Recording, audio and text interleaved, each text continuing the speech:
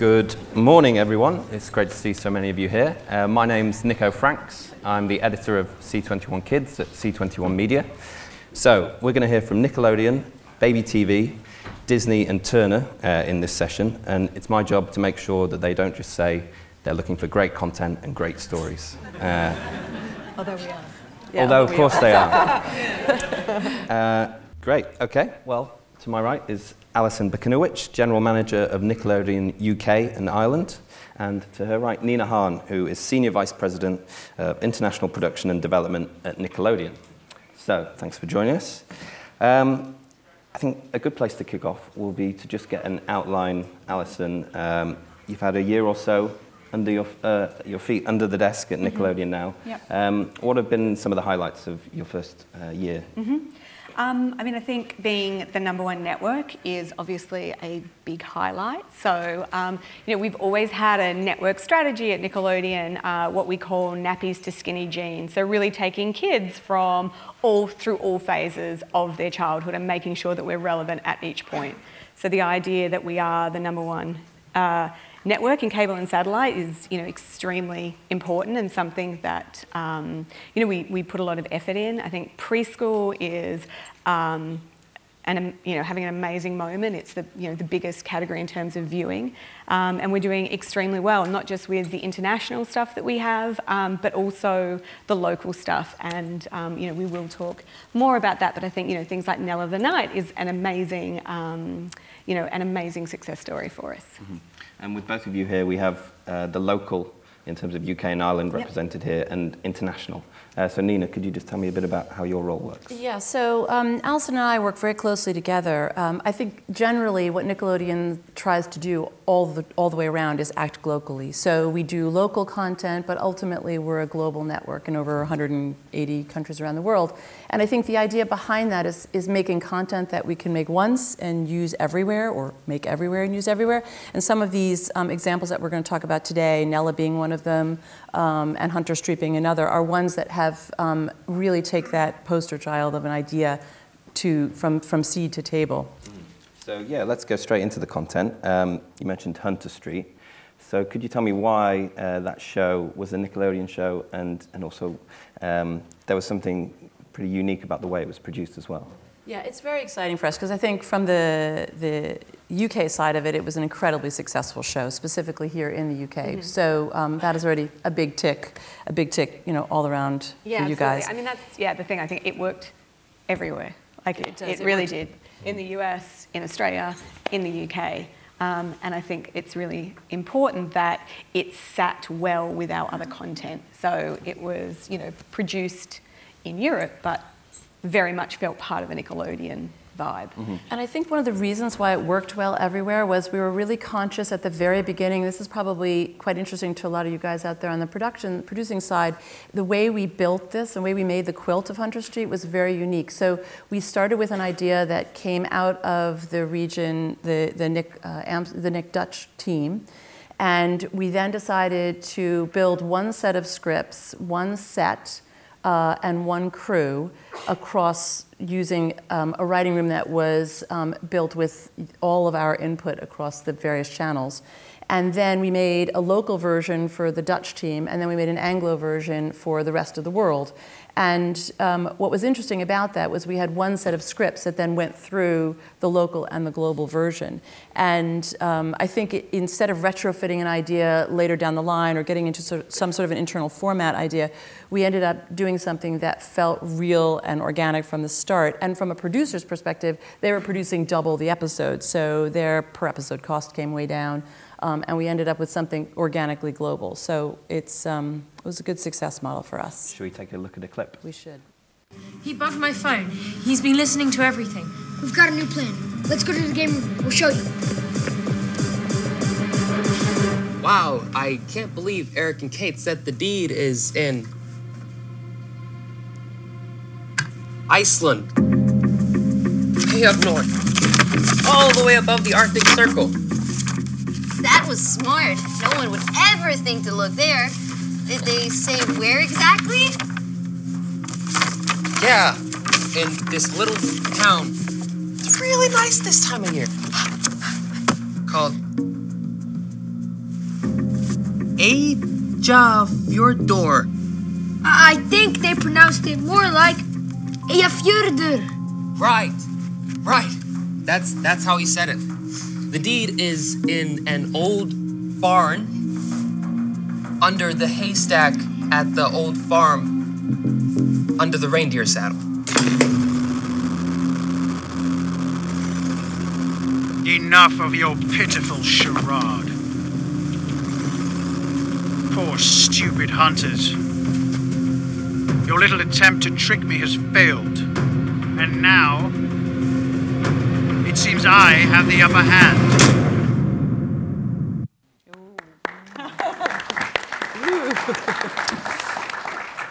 So that's a show that aired in the US, was made in Amsterdam, and you made it twice, effectively. Yes, It's exactly. a very efficient way of working. Yeah. So are you looking to repeat that model elsewhere? Definitely. I mean, I think that model is a really successful model. There's also versions of that model that we can learn from what we did on there that will be more bespoke to whatever variety of production partners we would work with. So I think definitely would be something for us looking forward as an interesting, cost-effective way of working and still keeping true to the brand that, that has to uphold. Mm-hmm.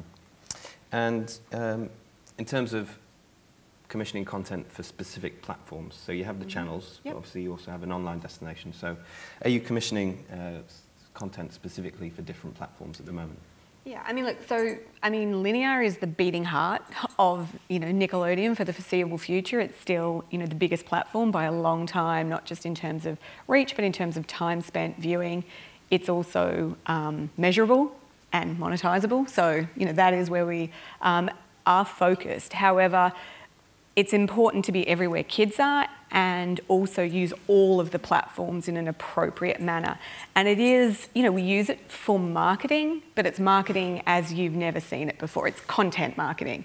So, I think one of the coolest things that we did recently was when Ride launched with a complete UK cast, we were able to actually get them into the Nickelodeon offices every Friday to do a Facebook Live to sort of, do like the wrap up of the week and, oh my God, what's going to happen, next week. So everything from that to games to, just short form content that helps perpetuate the sort of love and interest in the main content, which is linear. But I mean, that said, we have used it as we use it as a development tool as well. So it's not just what you see at the end result on air, but to this idea of making the world a more playful place. We have to sort of be everywhere that this playfulness can happen. And so, for example, Welcome to the Wane is a project that started as 6 shorts, animated shorts in digital, and we used those just to bed in and see kind of what kind of legs they would have, and then flipped it into long form linear after the fact. So we're making use of the platforms as well for our own kind of development sort of efforts as we do just make something directly for it. And Alison, you mentioned the live-action drama Ride, which is a UK show. How much space is there for UK shows on the schedule at the moment? Yeah, I mean, I think there is space. Yeah, there's definitely space for new content, and nothing would make us happier for it to be from the UK. But I think, as Nina said, we are looking for, and I think that the opportunity working with Nickelodeon is we are looking to, make great content that can be a global hit. So definitely we are looking to the UK creative community to come up with, great shows, and we know what we're looking for. We've got some RFPs out, but we are looking for shows that travel. Okay. And obviously you're part of Viacom, and Channel 5 is also part of Viacom. Channel 5 owns Milkshake, the preschool brand. So how does the relationship between Milkshake and Nickelodeon UK work? Great. So my role also is the head of what is called Viacom International Children's. So that includes Milkshake. Not just Milkshake, but also any kids content on Channel 5. So Sarah Muller, who will be, I think I'm looking at her, yes. So Sarah Muller, who will be on the panel tomorrow for the free-to-airs, she works within our team, and we are very much linked up. So, Milkshake is a standalone entity. It is very much has a different brand sensibility to Nickelodeon, but we want to make sure that we are, bringing all of the opportunities to the producers, so that if something comes into Sarah or if something comes into Nina and her team, it's shared and we look for the best home for it. I'm going to open it up to questions from the audience in a sec, so if anyone has a question, put your hand up soon. But a question many people in the audience may have is, a simple one. What's the best way to get in touch with you? Who should they contact first if they had an idea? And how early do you like to see projects?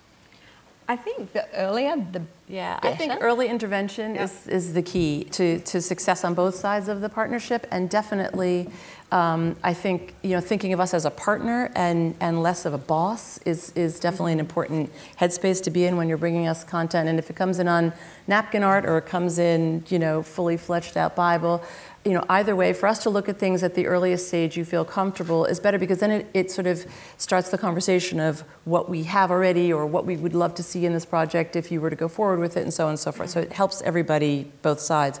The other thing in terms of reaching us is we have a lot of people here. We've got Alexi and Charlie and Sarah and Lindsay are all here at the market. So it's certainly worth you guys trying to find them across live action and animation and preschool. And pitch projects. We are very open. We have a very rolling policy of when you can come in or whatever you want to bring in. So I think that's part one of it. The other part is that we do a tremendous amount of outreach in terms of, Alison mentioned these RFPs, which we call requests for proposal, which we issue 2 and 3 times a year for people to pitch content in.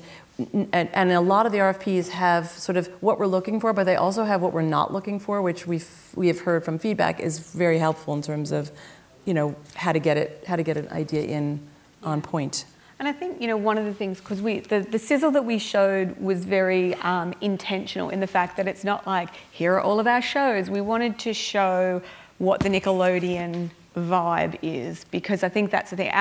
What we're looking for will change based on our scheduling needs, or what our pipeline is doing, what our competitors are doing. So that changes from time to time. The thing that is consistent is what Nickelodeon stands for. So that's why we wanted to show more of a feel, because that is the sort of the magic that will appeal to us. But like we said, we'll get things in and we'll say, actually, this feels like a Milkshake show, so we'll pass it on to Sarah rather than maybe a Nickelodeon show. Any questions from the audience at this point? Hi, it's Dominic Samp from Evans Wolf. Where are the RFPs located? They go out on an e-blast to a large list of contexts that we have. We're also going to think about putting them online in a way that you can find them online on our website, which is sort of a phase 2 of what we're thinking about doing with the RFPs. So at the moment, you can ask, if you're a live action or animation, you can ask Alexi or Charlie here in the front row, and we can make sure that you get one if you haven't already. Thank you. How important is it that when an idea does get brought to you, that it comes with a full, what they call 360 digital strategy? Obviously, we heard Alice Webb yesterday talking about how important digital is.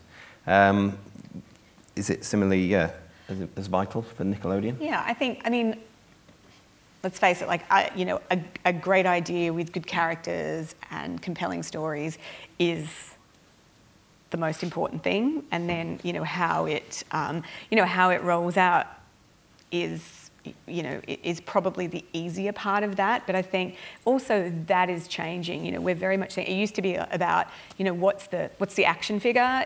I actually think now it's almost like, what's the live experience, because the trend we're seeing is it's more off-screen is desired, so actual, family or kid experiences. So it's almost like, don't just think about the digital play, don't think just about the toy, think about how this comes to life in the real world. I mean, I think generally speaking, we talk a lot about being creator-driven, which we are, but I think the next iteration of that is being creative-driven, and I think to be creative-driven, you've got to think about every aspect of the project, insofar as you come up with a strong idea, but then what? And that's the challenge to ask oneself. especially with the knowledge that kids are platform agnostic. So you have to be, as creators, platform agnostic as well, in terms of how you make stuff. So. What are some of the main ways you would say the Nickelodeon brand differs from your competitors, and what are some recent programs that typify that? I think, the definition for Nick is really, and the content that we make is equal parts emotional, broad, and simple.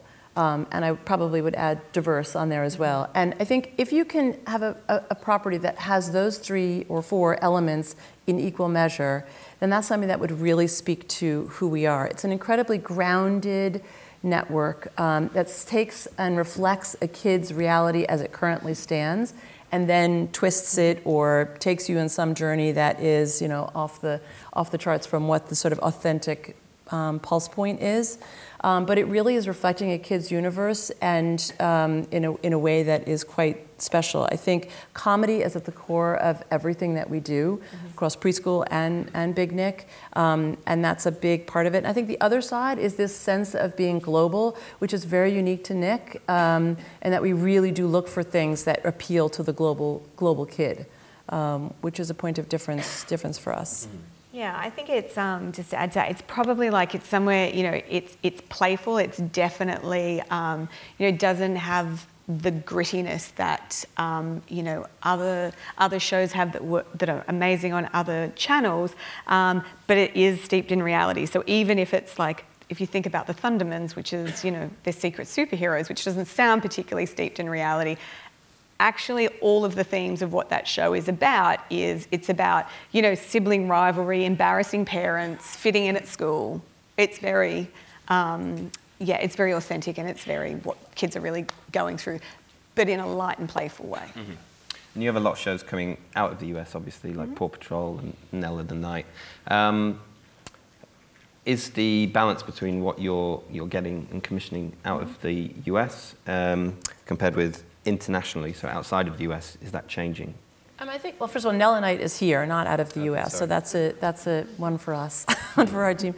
And I think we definitely, outside the US, have a very sort of clear mission, which is to function sort of as a boutique to the US Superstore. So what they make and what they make incredibly well, they will continue to make, we will all continue to use, but there's a lot of things that we make here that they couldn't make for a variety of reasons.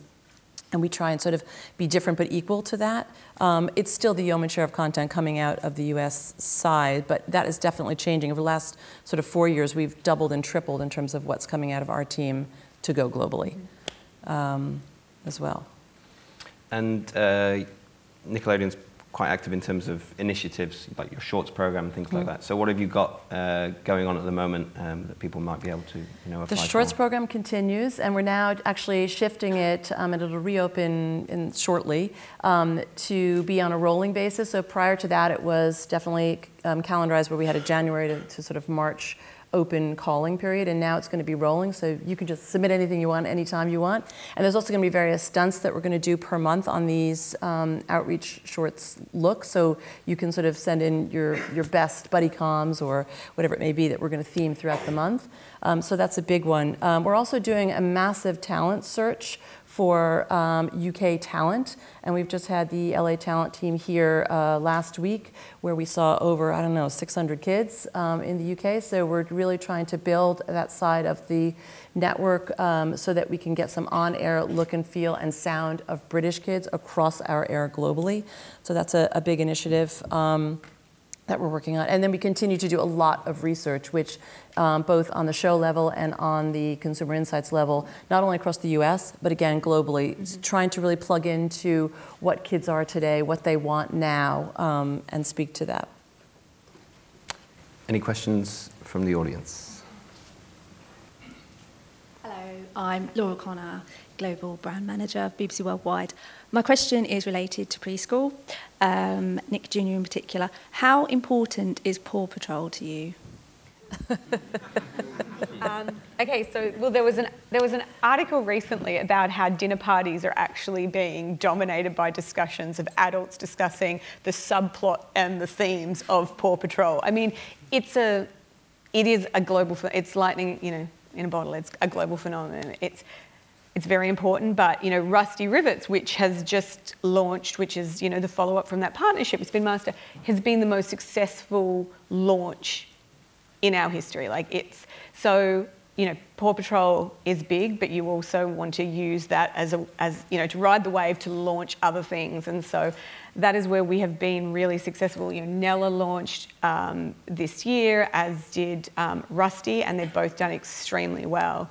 Digby is an important title for us. So there are lots of things that you use a juggernaut to help propel. So you've recommissioned, Paw Patrol's been recommissioned. So would you think that, are you building that pipeline of building the volume of EPs for Paw Patrol? Yeah. And do you think that you'll continue to do that in order to launch your newer brands going forward? Or do you see sort of the Paw Patrol waning in popularity as the newer ones take off? Do you have a feeling on that? No, I think, we're certainly seeing no signs of Paw Patrol waning. I think, it's, you always have to see what are the shows that are built to last, and only time tells, but for the time being, it's not only a ratings juggernaut, but it's a social phenomenon as well, so. And a global phenomenon, which is the other side, because often you can see things that are somewhat stronger in some regions and weaker in others, and we've had that historically. And I think what's great about Paws, it speaks to the brand goals and who we are, and then also works a lot of good, strong ratings across all the channels. That's all we have time for, Nickelodeon. I'm sorry. Alison, Nina, thank you very much for your time. Thank you.